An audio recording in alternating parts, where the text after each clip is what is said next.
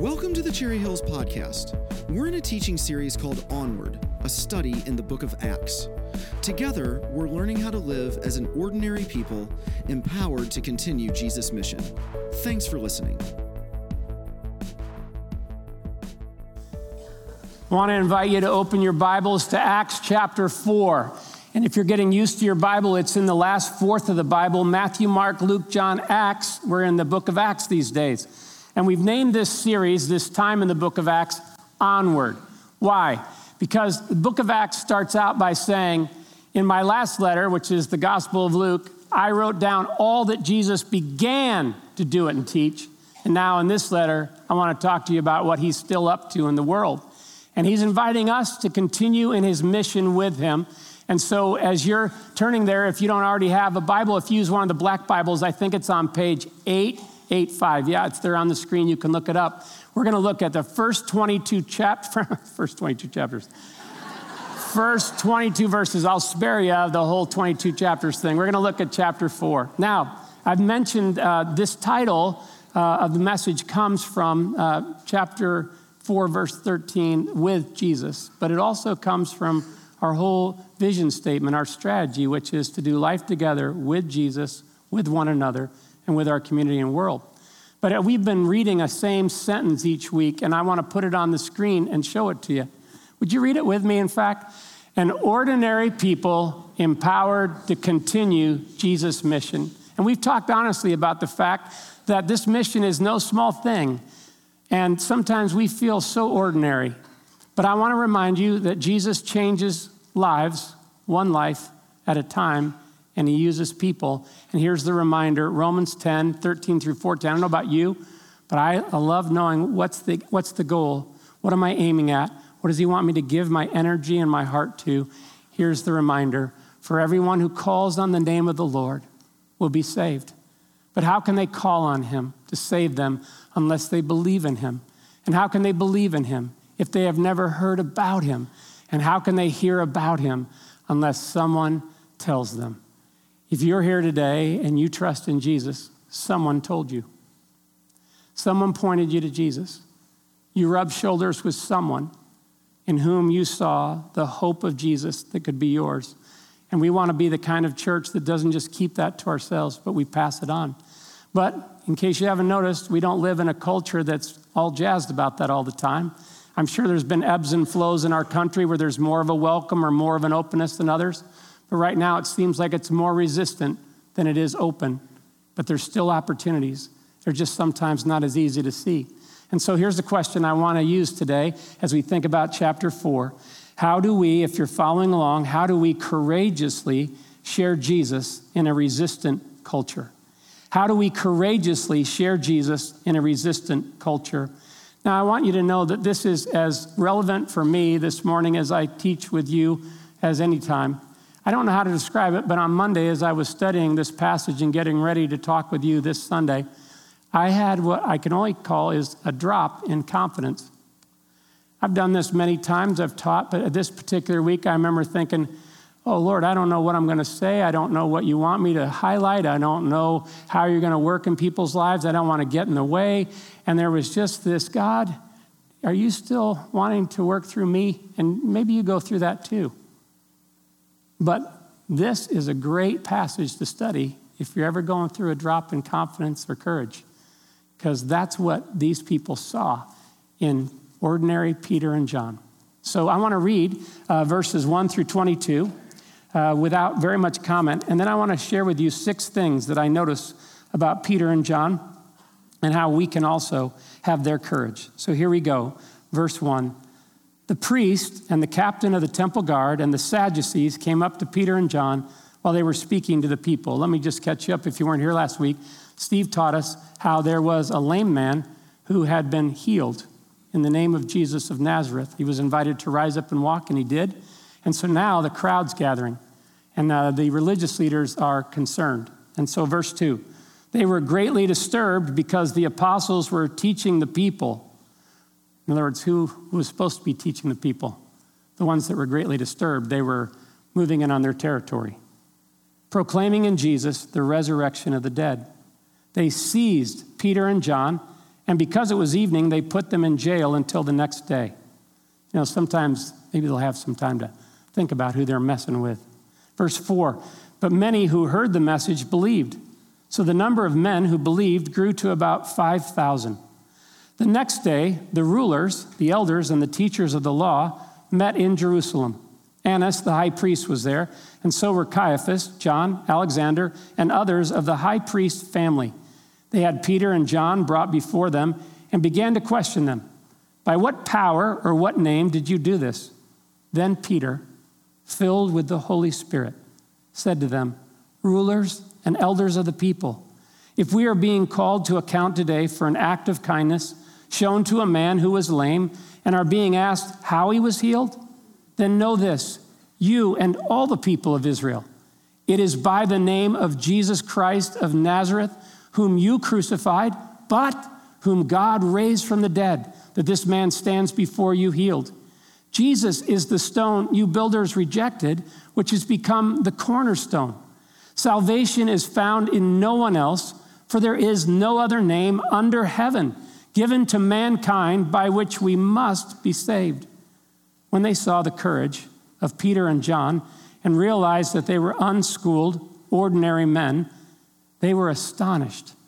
And they took note that these men had been, here's the words, with Jesus.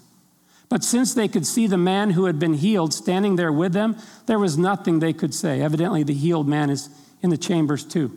So they ordered them to withdraw from the Sanhedrin and then conferred together.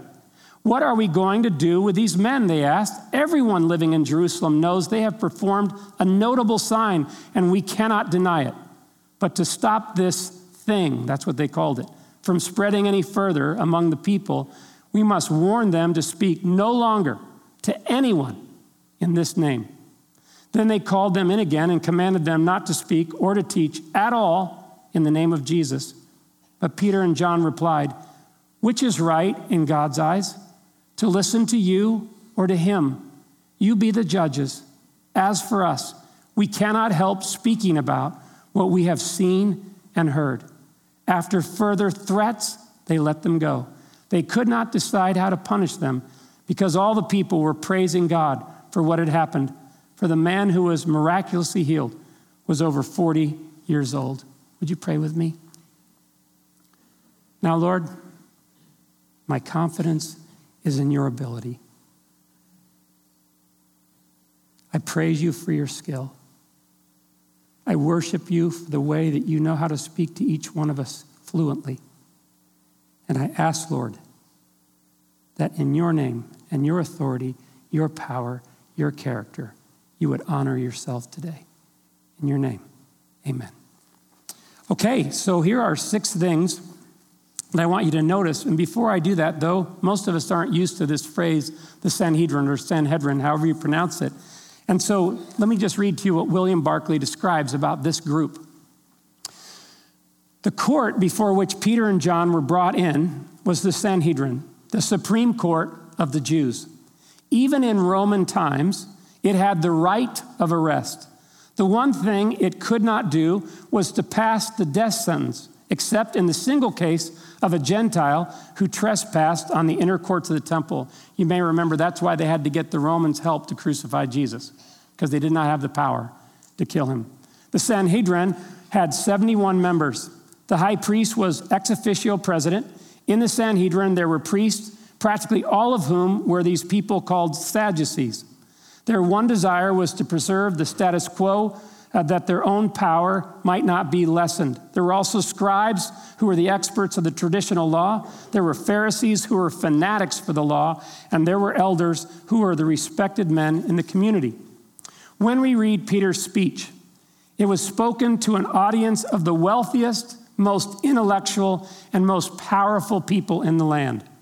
The Sadducees that are mentioned here were the wealthy aristocratic class. The whole matter with Peter and John annoyed them very greatly for 2 reasons. First, the Sadducees did not believe in the resurrection of the dead, the very truth the apostles were proclaiming. You may remember the Sadducees went and questioned Jesus about the resurrection, and he helped them see that they were totally missing the scriptures by not believing that. Second, just because they were wealthy aristocrats, they tried to keep on friendly terms with the Romans. They were collaborating with Rome in order that they might retain their wealth and comfort and prestige and power. The Roman government was very tolerant, but on public disorder, they were merciless. Now, Chuck Swindoll says, in order to get a feel for how tense this scene must have been, he says, to appreciate the pressure Peter and John faced, imagine two American high school educated, working class, regular Joes hauled before a joint session of Congress and the Supreme Court without the benefit of legal representation. But let me just give you something to imagine. I don't know who you respect most in this country. I don't know if it's a celebrity or a certain personage, but imagine sitting in front of a whole group of those people that are the most respected in the United States. And now they're telling you, stop doing this, stop talking. And you're standing there vulnerable. What would you do? Those are moments of truth. And Peter and John found out by experience what God could do in them, through them, and with them. And so, if you will, follow along with me. Notice 6 things that stand out in this passage. Again, there's probably more, but I noticed 6. First, notice the reception they receive in these verses. Some people believe and some don't. Notice the reception they receive in these verses because some believe and some don't. Why do I bring this up? There is this idea that if we just say the right things, if we just put on the most godly charm we can, if we just get everything just so, everybody will believe. That's not true. Everybody didn't believe Jesus, and everybody didn't believe his followers. He had this way of dividing the crowd. Now, why didn't some of the people believe? A lot of times we think unbelief is because we're missing belief. Actually, unbelief is not because you're missing something. It's because you're holding on to something. And what's going on here is the Sanhedrin does not want to let go of their power, their comfort, their security, their wealth, because Jesus is a threat to all that. Therefore, they've got to stop this thing. And so they try and shut that down. But notice that while that's going on, while they seize Peter and John, while they're against and trying to stop it, they can't stop it. Thousands of people believe. And even that day, as Peter and John had been teaching in the courtyard, people, as they went to jail that night, said, I believe in Jesus as a result of what you just shared with me. Jesus was still on the move, and it was both and. I don't know about you, but sometimes I have a hard time trusting Jesus with the results when I share. Sometimes I don't understand why I share with one person and they don't believe and someone else does. I don't understand the mysteries. Someone once said the same sun that melts wax hardens clay. Those are the things I don't understand. All I know is the results are not up to me. The results are up to God. The sharing is the part he invites me to do. Second thing I notice is the respect they show when questioned and threatened. The respect they show when questioned and threatened. I want you to notice that the way that the Sanhedrin talks to them is not patently obvious by our English reading. So would you mind reading verse 7 with me, where they start to put the screws to Peter and John? Would you read it with me? They had Peter and John brought before them and began to question them. By what power or what name did you do this? Now, what you may not be able to see, and I wasn't either until I read this, is that in the Greek language that's written, the word order is significant. The last word in the Greek language is you, as a way of saying something like this. Who gave you, people like you, the right to do this? We're in charge here. By what power or name do you come prancing into the temple courts? That's the whole tone. And I don't know about you, but sometimes when that happens to me and I'm treated rudely, I respond in kind. That is not how Peter and John respond. You'll notice that they have a respect for authority. Friends, listen to me. This is so important. If we do not have respect for authority, we do not deserve respect from other people. We have got to show that. Well, sometimes even if we have to disagree, you'll notice that they're very respectful. Where do I get that? Rulers and elders of the people. They start by addressing them respectfully. And then they say, look, if you're asking us, if this is the question, then here's the answer. And even when they say, you crucified him, but God raised him, what they're saying is, even what you thought you were doing that was the right thing, you need to know God did something bigger than your greatest mistake. So just know, and they spoke respectfully. And I'm really thankful for that. They get questioned. Later they get threatened several times. I don't know about you, but when that happens, sometimes the stuff that comes out of me, I really need God to control that. Third, the message they share is God's raised Jesus and he's alive. God's raised Jesus and he's alive. I also, in my notes, just wrote, he's Lord. Notice this was a common theme. This is what galled the Sadducees who didn't believe in the resurrection. Stop talking about the resurrection. Stop it. That's what they wanted to do. They couldn't stand. They hated hearing about that. But notice verse 33 in chapter 4, if you just turn over to that part. With great power, the apostles continued to testify to the resurrection of the Lord Jesus, and God's grace was so powerfully at work in them all. This is a great thing. This was the message. Why? Friends, if Jesus died on the cross for you and me, but he did not rise again, if God did not raise him from death, we are the most of all people to be pitied. We have no hope. We're still in our sins. But if God raised him from the dead, then that means that not only can he raise his son from the dead, but he's the first of many that God will raise from the dead, of all who look to his son in faith.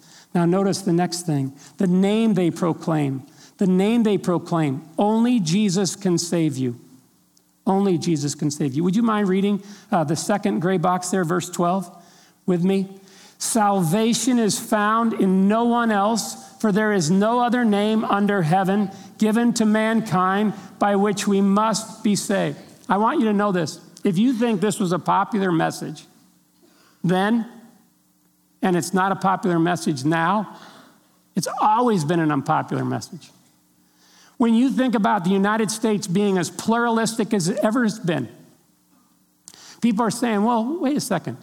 That is so exclusive to say that he is the only way. This is the party line in our country.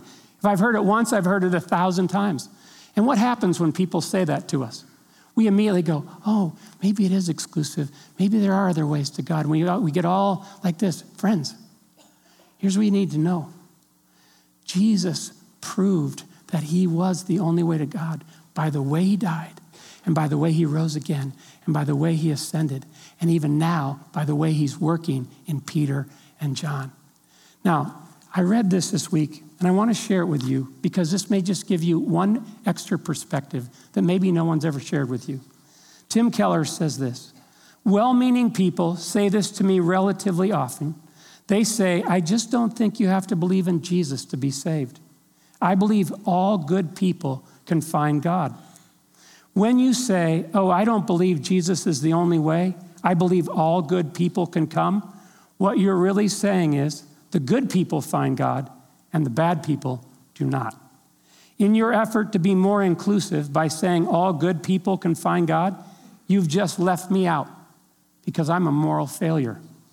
If you say, don't talk to me like that, I know my own heart. I wonder then if you really know yours. In your effort to say, I think all good people can come, you have set up again a way of salvation. The good people are in and the bad people are out. You just left me out.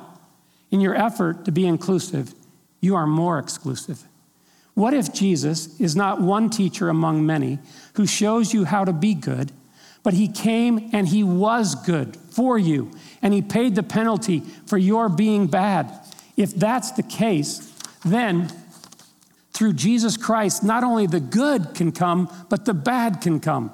It's not the good are in and the bad are out. It's the humble are in, and the people who know they're not good and need grace are in, but the proud are out.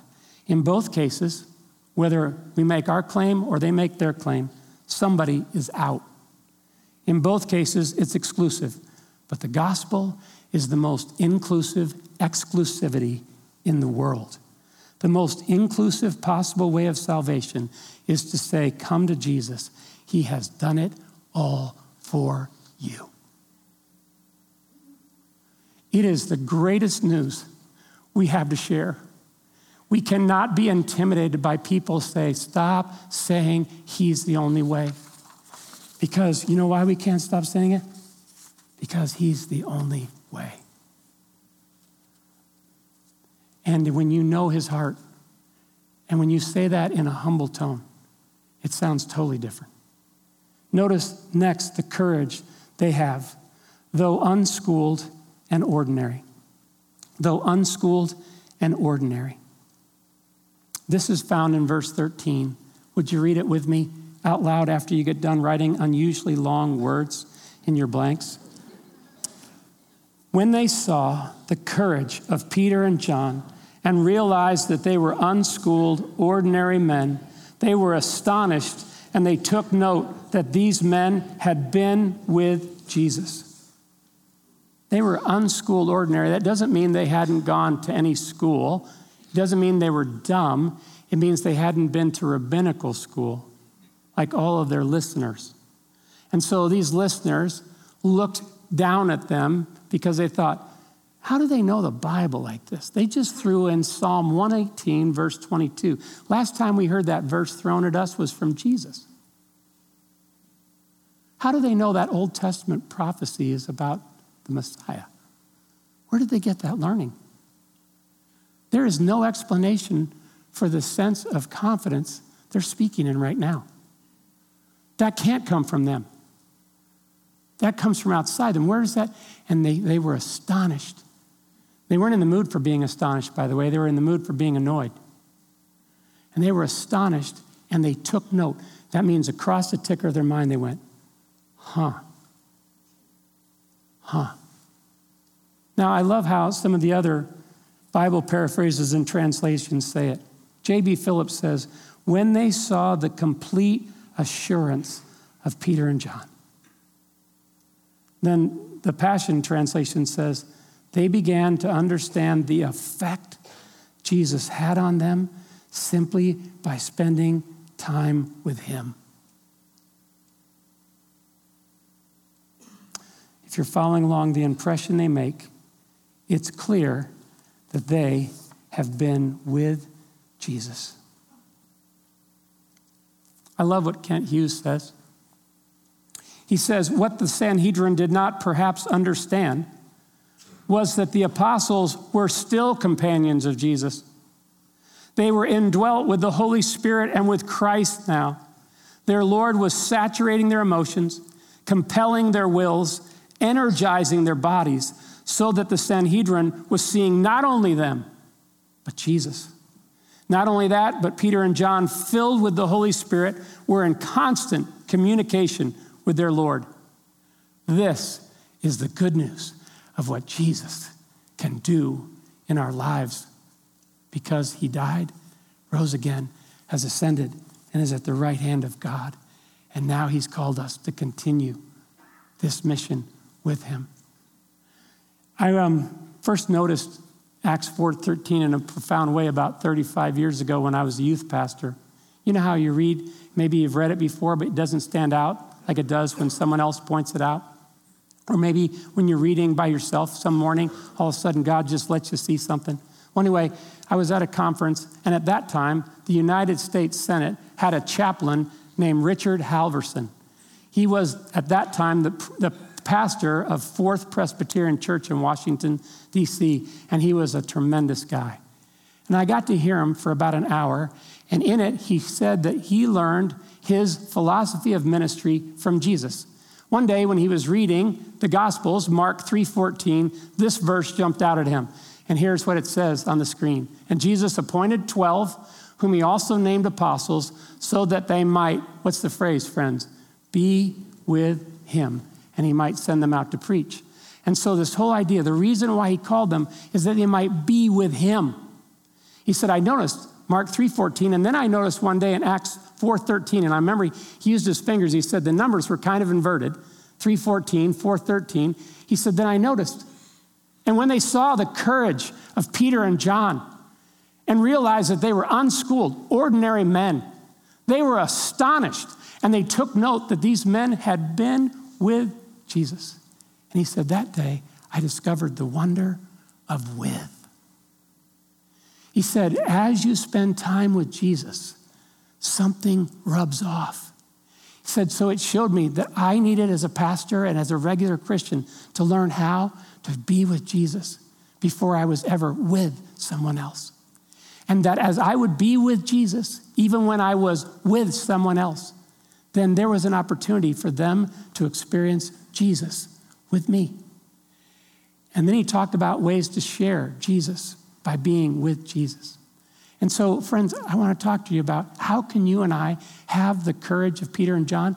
The secret is, are we with Jesus? Now, here's why I bring this up. I was thinking about some of the prayers I pray and some of the prayers we more commonly pray. Here's the more common prayer. Lord, be with me. And I hope no one hears me say that's a bad prayer. It's a great prayer. But if that's our only prayer, what that means is, Lord, you come to where I am, and in ways, if we're not careful, you adjust to me. But when you begin to pray, Lord, let me be with you in this situation. Show me how to do this with you and not just for you. Show me how to be in sync with you. Show me how to do this. Everything changes.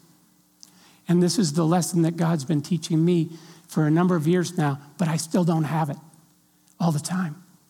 But when I do, I've noticed there's a big difference. And so, first thing, how we can have Peter and John's courage. Before I share this, let me just say that I found this verse this week. Can I cheat and go ahead a few chapters? So this Peter guy that we're listening to talk, if you don't know the whole story, you need to know that a few months before, he had really messed up. He denied Jesus 3 times. So when the pressure was on, when the screws were put to him before, he goes, I don't know him. I only say that because if you set out to share Jesus, you may be surprised that there are moments when you back down.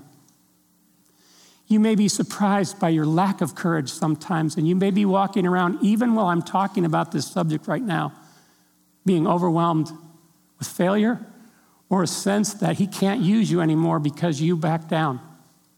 It's not true. Peter learned from that. And Jesus said, I still want you to share me with other people. And now Peter is learning how to depend on the Holy Spirit.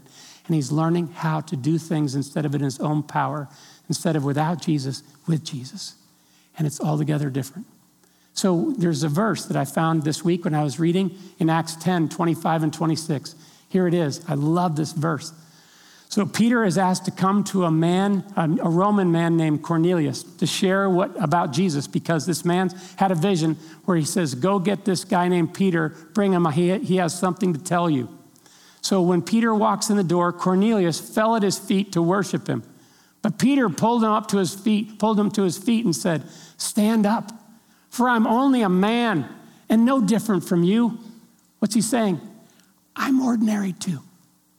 He's in the ordinary people using business.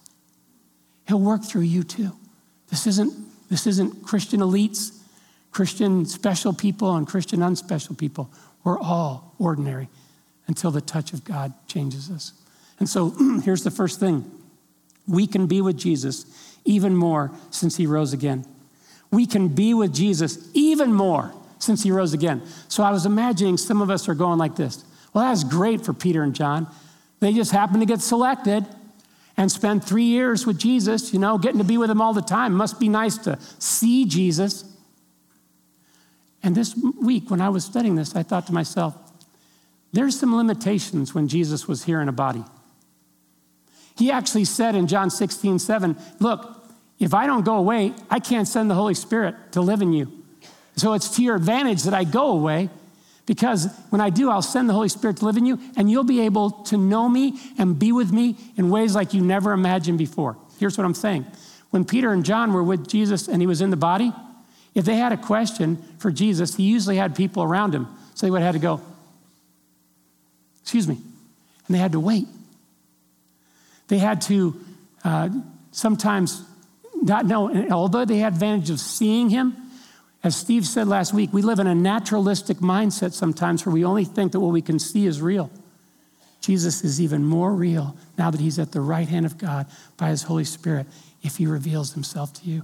That means that there's never a moment that you can't be with Jesus. There is never a moment that you can't have immediate companionship with Jesus. Every moment you walk through, for this I have Jesus. And so I suddenly realized, I'm thankful. I'm thankful that I can be with Jesus now. And that's not just for Peter and John. Notice this too, that it's of the resurrection. Someone asked me this week by social media this question: what does the resurrection mean for us today? So here's some of the answer I gave them, and see if this is helpful. First, that Jesus is the Son of God he claimed to be, and his word and his character can be trusted. A number of times he predicted, I'll be killed and I'll be raised to life. And he came through big time. Second, it means that his sacrifice for our sin, when he died on the cross in our place, has been accepted and validated by God, so we can be completely forgiven. It means Jesus, our Lord, is alive and on the move and able to help us in our time of need by his Holy Spirit. And it also means that all who trust in Jesus will one day be raised to life and given brand new, indestructible bodies to be with him forever. We have hope, friends. Charles Spurgeon said, life without Jesus is a hopeless end. Life with Jesus is an endless hope. All because of the resurrection. Notice the next thing is that Jesus gives us a new name and identity which secures us. Jesus gives us a new name and identity which secures us. I've had the opportunity in the last 6 months with Mike O'Shea in our church to meet with about 80 different community leaders, men and women in our community. And through 2 different rounds, we've been studying this book called Every Good Endeavor by Tim Keller. It's about how we understand our work and our faith in the same way. Tricky subject. But Tim Keller writes some beautiful things. And one of the discoveries we discussed this week is that if you want to make a name for yourself, you will always be insecure if it's up to you. If you decide to make a name for yourself by your job, by your looks, by your money, by any other kind of human performance, you will always find someone who's better than you, bigger than you. You will always be insecure. But the other way you can get a name is to be given one. And if you're given Jesus' name, then now he who knew you at your worst, knew you and loved and accepted you and gave his life for you and now wants to live in you, nothing can shake you when you really understand and let that soak in. And so what began to just breathe life in me again was the fact that Jesus has given me his name, not that I deserve it. He's given me a security, not that I deserve it. But that means that now, because he has his name on me, his power, his authority, I can operate differently. I don't have to constantly be insecure. Sometimes I still fall into that, but this new name secures us. Revelation 22:4 says, he will write his name on their foreheads. Now, notice this. The Holy Spirit gives the words and wisdom we need. The Holy Spirit gives the words and the wisdom we need. Jesus promised this to his apostles, his disciples, and his followers in Matthew 10. Look at what he says. Now remember, it is I who send you out, even though you feel vulnerable as lambs going into a pack of wolves. So be as wise as serpent, yet as innocent as doves. Be on your guard, for there will be those who will betray you before their religious councils and brutally beat you with whips in their public gatherings. And because you follow me, they will take you to stand trial in front of rulers and even kings as an opportunity to testify of me before them and the unbelievers. And so when they arrest you, don't worry about how to speak or what you are to say, for the Holy Spirit will give you at that very moment the words to speak. It won't be you speaking, but the Spirit of your Father repeatedly speaking through you. He says this also in Luke 21. Look at how he says it. But make up your mind not to worry beforehand how you will defend yourselves. For I will give you words and wisdom that none of your adversaries will be able to resist or contradict. So if you're following along, the Holy Spirit gives the words and wisdom we need. And again, I've seen that. Have you ever had that happen? Sometimes you walk away from a conversation with someone and you go, I can't believe the words that came out of my mouth. And some people have come back later and said to me, maybe to you too, what you said at the time, I didn't understand, but it makes sense to me now. That was all because Jesus knew exactly what they needed to hear, even if I didn't. Notice one more thing. We can answer respectfully about the hope we have. We can answer respectfully about the hope we have. Peter, years later, after this encounter with the Sanhedrin, would write a couple letters, 1 Peter, 2 Peter. In 1 Peter, he's writing to us, other believers. And he says, I want to tell you something I've been learning about how to share Jesus. And here it is, 1 Peter 3:13 through 17. He says, who is going to harm you if you're eager to do good? But even if you should suffer for what is right, you are blessed. Do not fear their threats. Do not be frightened. He's quoting scripture. But in your hearts, revere Christ as Lord. Always be prepared to give an answer to everyone who asks you to give the reason for the hope that you have. But do this with gentleness and respect, keeping a clear conscience. In other words, don't be hypocritical, so that those who speak maliciously against your good behavior in Christ may be ashamed of their slander. Now, if you have a moment, can I just invite you to turn your notes over? How do we do this? Here's two things he says that I have found to be absolutely helpful. Notice how he says first, revere Christ as Lord. The New International used to say it this way, but in your hearts, set apart Christ as Lord. In other words, no one else can decide for you who Jesus is going to be. Is he going to be the Lord of your life? Is he going to be the one that controls you, fills you? If you'll set him apart, how do we do this in prayer? For me, I just started going, Lord, I have a choice today. I want you to be the Lord of my life each day, including today. Show me how to be led by you, to be shapeable, leadable, teachable, but I'm trusting you. Be the Lord of my life. Second thing is he says, always be ready. Now, how do we always be ready? I think we regularly pray for opportunities and conversations. Look, I remember when I started learning this in high school, I went in front of the mirror in the bathroom and I just started going, Lord, I just want to have a conversation with you. I've never lived today, but today is an opportunity for me to trust you as the Lord of my life. I sometimes still take over control. I know that. Help me. I want to set you apart as the Lord of my life today. Second thing is, there's a school that I'm going to where there's not a lot of people that are interested, but I know that there are some.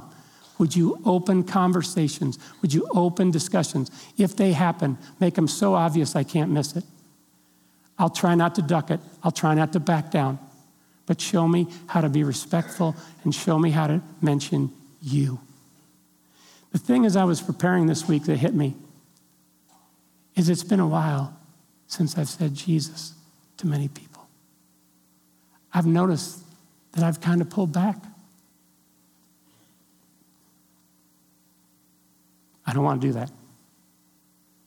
He's the only thing I have to share with people that'll last forever.